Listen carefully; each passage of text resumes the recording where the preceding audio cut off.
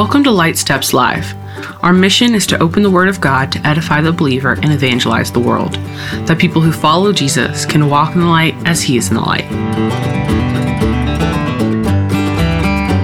Come now, you rich, weep and howl for the miseries that are coming upon you. Your riches have rotted and your garments are moth-eaten.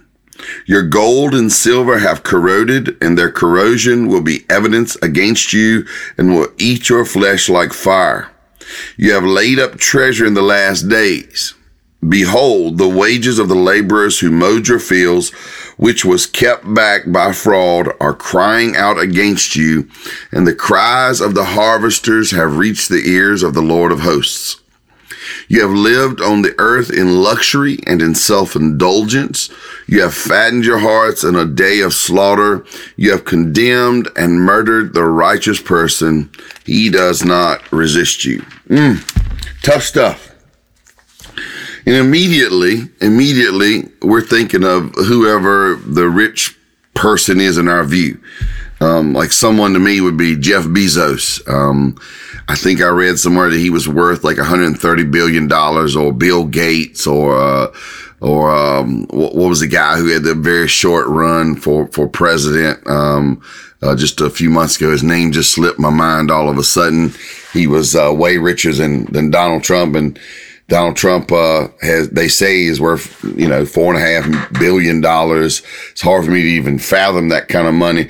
We tend to think that we're talking about those kind of people, or some spoiled athlete who's making, millions of dollars per year to play a ball game for part of the year. We tend to think of those people. We think of some huge industrialist from the past, a Vanderbilt or a Rockefeller or Carnegie or someone like that. We tend to think of wealth as something that's distant from ourselves. And so we read that and we go, that's right. Get those rich people to howl and moan. That's right. The problem is the likelihood that you're counted among the rich is pretty high. I won't spend a lot of time on it. You can actually look it up for yourself. But let me give just a taste. I did just a little bit of homework. There are 689 million people on the face of this planet living, on less than $2 a day. And that's $2 for their whole entire living. Almost 25% of the world lives on just over $3 a day. The average household income worldwide, that means not US. That's a very weird number. If you look up US, it's the household income is somewhere between 43 and 65,000, depends on who you ask, and that's all self-reported. In other words, how many people were honest with the government. But the worldwide household income average is $9,733. I read somewhere one time that if you have loose change somewhere, cash money, loose change, $1, some coins. If you have some money somewhere in your house, you have more money on hand than the majority of the world. At one time, it was about 80%, but now that same statistic is about 60%. In other words, we're growing and reducing world poverty. But the point here isn't to extol all the virtues of all this being done to reduce world poverty. That would be a good series of sessions to hold. I can tell you that. My point is, if you're listening to me, if you're watching me today, if you're listening to me today, you are likely part of the top percentage of people in the world wealth-wise. And it's sort of tough to swallow that. It's sort of tough to swallow that. For example, if your personal income, for example, is 60%, then you're right at the top. If your personal income is $60,000 American dollars, then you're right at that 1% of the world. That's sort of, you're just below the 1% of the world. if you're at 60, if your household income is at $80,000, if your household income is at $80,000, you are in the top 5% of people on the planet.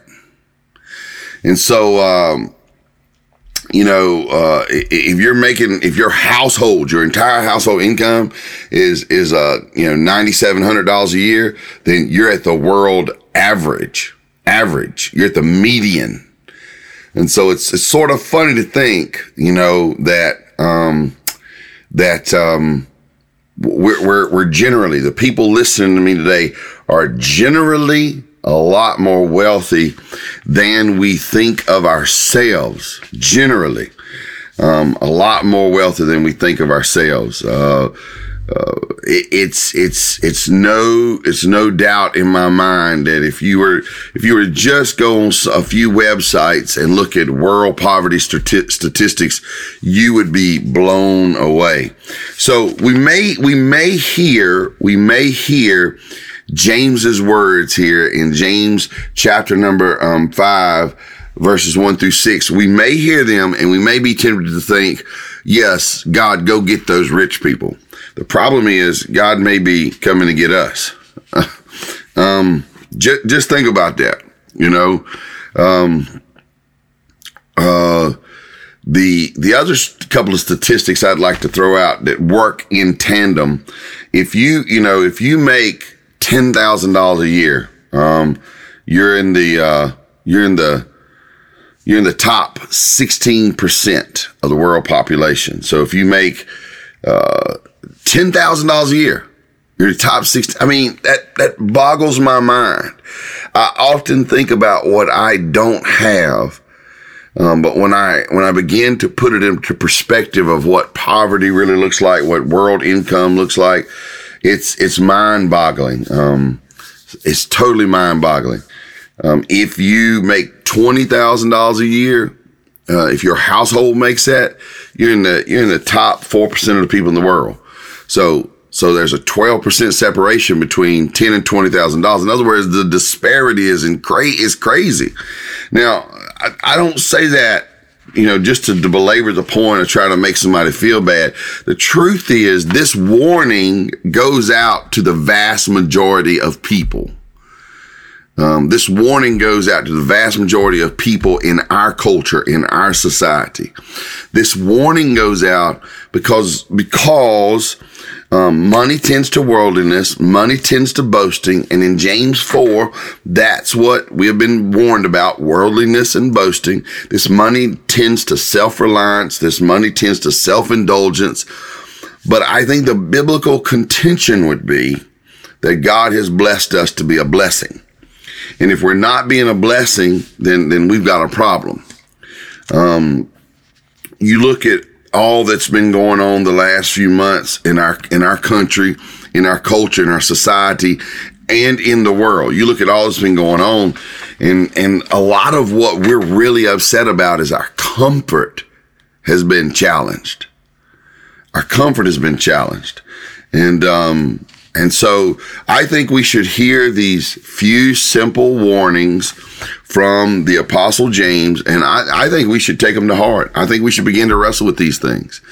If you're a person who let's say you're one of those people whose entire household is $60,000 a year, okay? Your entire household, $60,000 a year.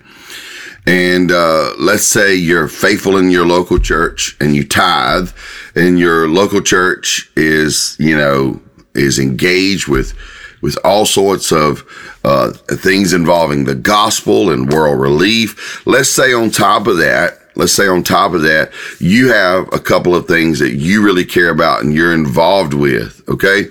And let's say that you're super aggressive. You tithe to your local church and then you give about another 10% away to other things. Let's say you're super smart and you're saving 10% a month. Let's say you're really aggressive and you're investing 10% of the month. So if you've done the math with me, okay, And remember, I use that $60,000 a year number as a household income because that still puts you in the top 2% of the people in the world.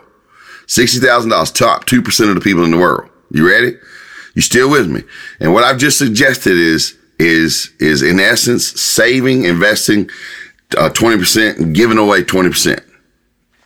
You know what? Do you know what you still have? You still have $36,000. You know that $36,000 still would put you in the top 8% of the world. So, I mean, you have the ability to live. You have the ability to live as a household better than 92% of the people in the world. You have the ability to pursue a greater health, better food choices, more comfortable and more secure housing, on and on and on. Right? And so, yes, I have taken all these moments to just frame our thinking, because I believe what God wants us to do is to be very wise stewards so that we can be generous, really generous, that we can truly use what we have to bless others in the name of Jesus. And so, yeah, you may not feel rich next to Jeff Bezos or Bill Gates or Andrew Carnegie or whoever your mental measure is. I mean, you read about an athlete getting $25 million a year and you go, wow, I'm nowhere near that. But by the world standards, we're very blessed here in our culture. Now, I don't know where you are. You could be one of these people who's below that 10,000 marker. You could be one of these people that will be labeled in poverty. And you really need to live in a community of engaged believers who know about your situation and can love you over those obstacles. It takes humility on our part. It takes a willingness to be vulnerable and transparent. It also takes the willingness of people around us to love us well and afford us dignity while they help us. And if there's obstacles that we personally have, it takes a willingness to grow and overcome those obstacles. For example, if somebody's lazy, you got to overcome that. I mean, you could literally be living where you're living because you're being how you're being. But sometimes the obstacles aren't that simple. Sometimes it's deeper than that. And living in community and facing these things takes a lot of bravery on all sides. And so if you're one of those ones and you happen to be listening to me, you happen to be watching me, and you say, I am not one of those top 16% people. I'm not one of those top 12% people. I'm not one of those top 8% people. I'm not one of those top 2% people. I'm part of that. I'm part of that crowd that's in the 84%, and I'm down here on the lower part of that. Well, brothers and sisters, I urge you to get into community and be transparent about where you are, and trust the body of Christ to come around you and bless you and take care of you. All right. There's what I believe are 4 super clear warnings that I'm going to give pretty quick. I've set the stage. Now we can receive the warnings. Okay. Let's go back and look at verses 1 through 3. Now listen very carefully at what the Apostle James, under the direction of the Holy Spirit, realizes about the potential trouble of riches. Come now, you rich, weep and howl for the miseries that are coming upon you. Your riches have rotted, and your garments are moth-eaten. Your gold and silver have corroded, and their corrosion will be evidence against you and will eat your flesh like fire. You have laid up treasure in the last days. Here we see that our wealth can come up to us as a testimony against how we lived with it and used it. Actually, our wealth may be part of what is used as a witness against us in how well we lived out our faith. So that's tough, but we need to receive that warning. They say you can't take it with you. My friend Tom Gillum would always say, you'll only ever have what you give away. In other words, what you've stored in heaven. And so let us receive this warning that that our wealth can be a testimony against how poorly we've lived with Jesus and how rich we've lived towards self.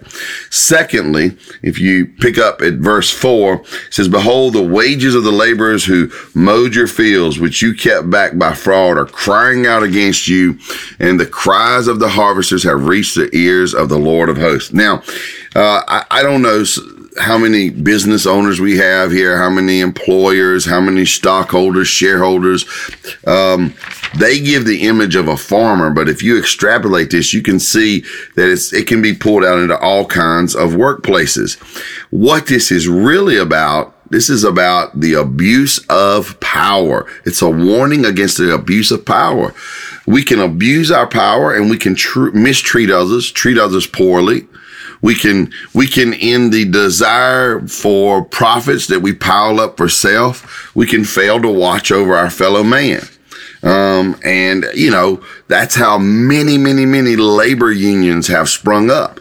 They see the working man, busting his knuckles, and the other guy getting richer and richer and richer. And while there may not be an outright fraud going on, the challenge to the person in power is, how are you treating the workers? Now, it doesn't have to be just about money. If you're a supervisor, how are you treating the workers? Are you watching out for them? Are you caring for them? You have to demand they do their job, but are you delighting in loving them as a person? That's a real challenge. Now, don't forget, this all comes on the heels of James chapter 4, which is said, watch out for worldliness, which is said, watch out for boasting. All right, we're these humble people who say, we're in this world. We say to ourselves, we're in this world to serve the living God and to care for our fellow man. And so we're going to humbly do that. And one thing, the pursuit of money, the protection of money, the power behind money can do is it can make us abuse the position or the power we've been given. Thirdly, verse 5.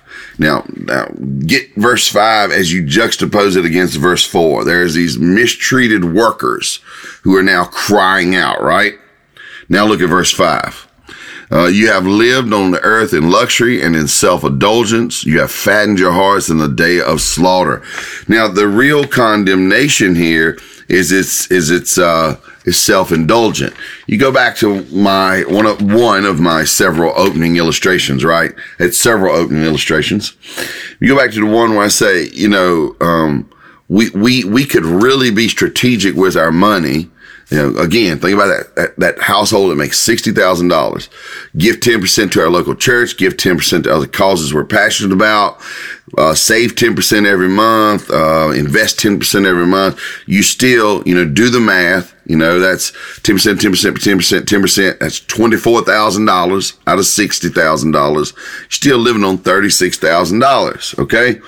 Now, I think the problem we have is every time we get a bump up, we say to ourselves, how can I do what I want to do? How can I get more uncomfortable? How can I get more comfortable? How can I do more things that make me happy? How can I do more that I can enjoy? How can I get this and get that?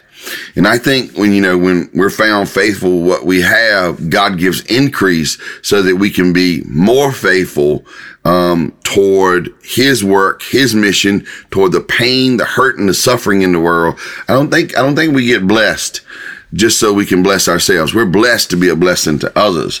So the problem of wealth, one of the many problems, is it can make us really self-centered, self-indulgent. And there he says, you treated the workers this way, but you treated yourself well.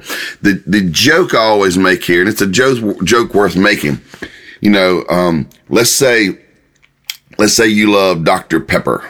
And I do love Dr. Pepper. I haven't drank one in years, but it's that and Mountain Dew, probably my favorite soda pops, Let's say you love Dr. Pepper. What do we typically do? We buy Dr. Pepper, right? We don't typically most of us, we don't go to a restaurant and if we say, I'd like Dr. Pepper.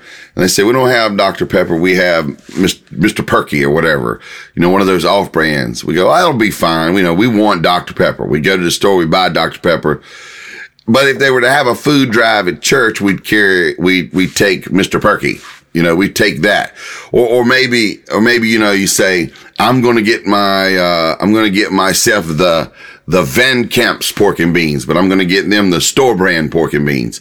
I'm going to, buy for myself, whatever name brand you love. I'm going to get myself the Kellogg's Frosted Flakes, but I'm going to get them the store brand Frosted Flakes.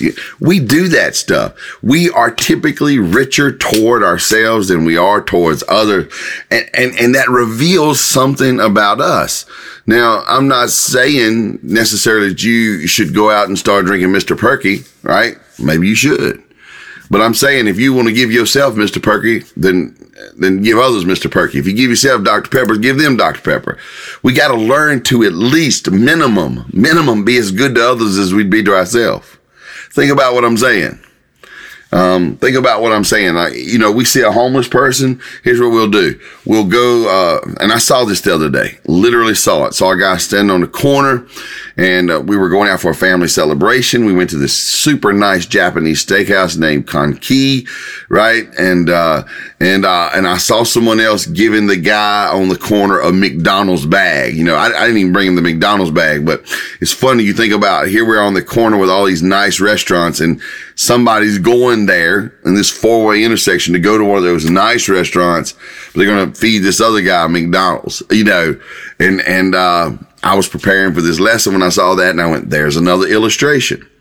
There, we see it all over the time, all over the place, all the time, all over the place. We are usually self-indulgent with what we have. And then the natural progression, it seems, according to James, is we'll get pretty mean about it. There's another warning. Look at James chapter 5, verse 6. You have condemned and murdered the righteous person. He does not resist you. That is super strong language. Super strong language. In other words, the warning is that when we withhold fairness from people, when we are self-indulgent and not generous towards others, that what we are doing is hurting other people. Now, somebody would say, I'm not hurting anybody. I work for what I got. They need to get out and work for what they got too. Okay, you work with what you got because God has made you healthy. God has given you the opportunity. No one pulls himself up only by their bootstraps. We stand on the shoulders of a lot of people who have helped us. And we stand in the position that God has given us. Now, I know, if you'll go back and listen to the beginning, I know that stuff like this makes people wrestle. And it's very difficult to face that we could be part of the problem. We could be part of the world wealthy. Now, we're not the television wealthy. We're not wealthy by those high standards of industrialists and athletes and actors and huge business people. We're not wealthy in their standards, but compared to the vast majority of the world, many of us are wealthy.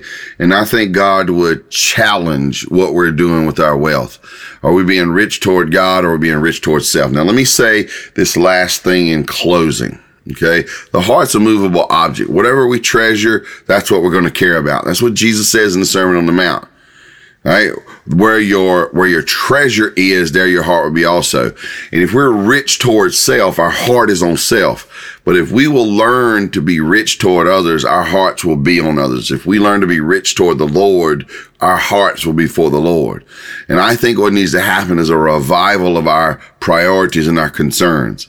I'm praying that God raise up rock-ribbed men and women of God who care about the gospel, who care about the local church, who care about the work of God, right where they stand and around the world. Rock-ribbed men and women of God who have a local view of things. In other words, they care about it globally and they act locally. And I know that God puts in our hands everything we're given to steward. Time, talent, treasures, all of that stuff. And he means for us to be a blessing to others. And that's the question. That's really the question. Are we taking what God has put in our care and being a blessing to others, or are we just rich toward self?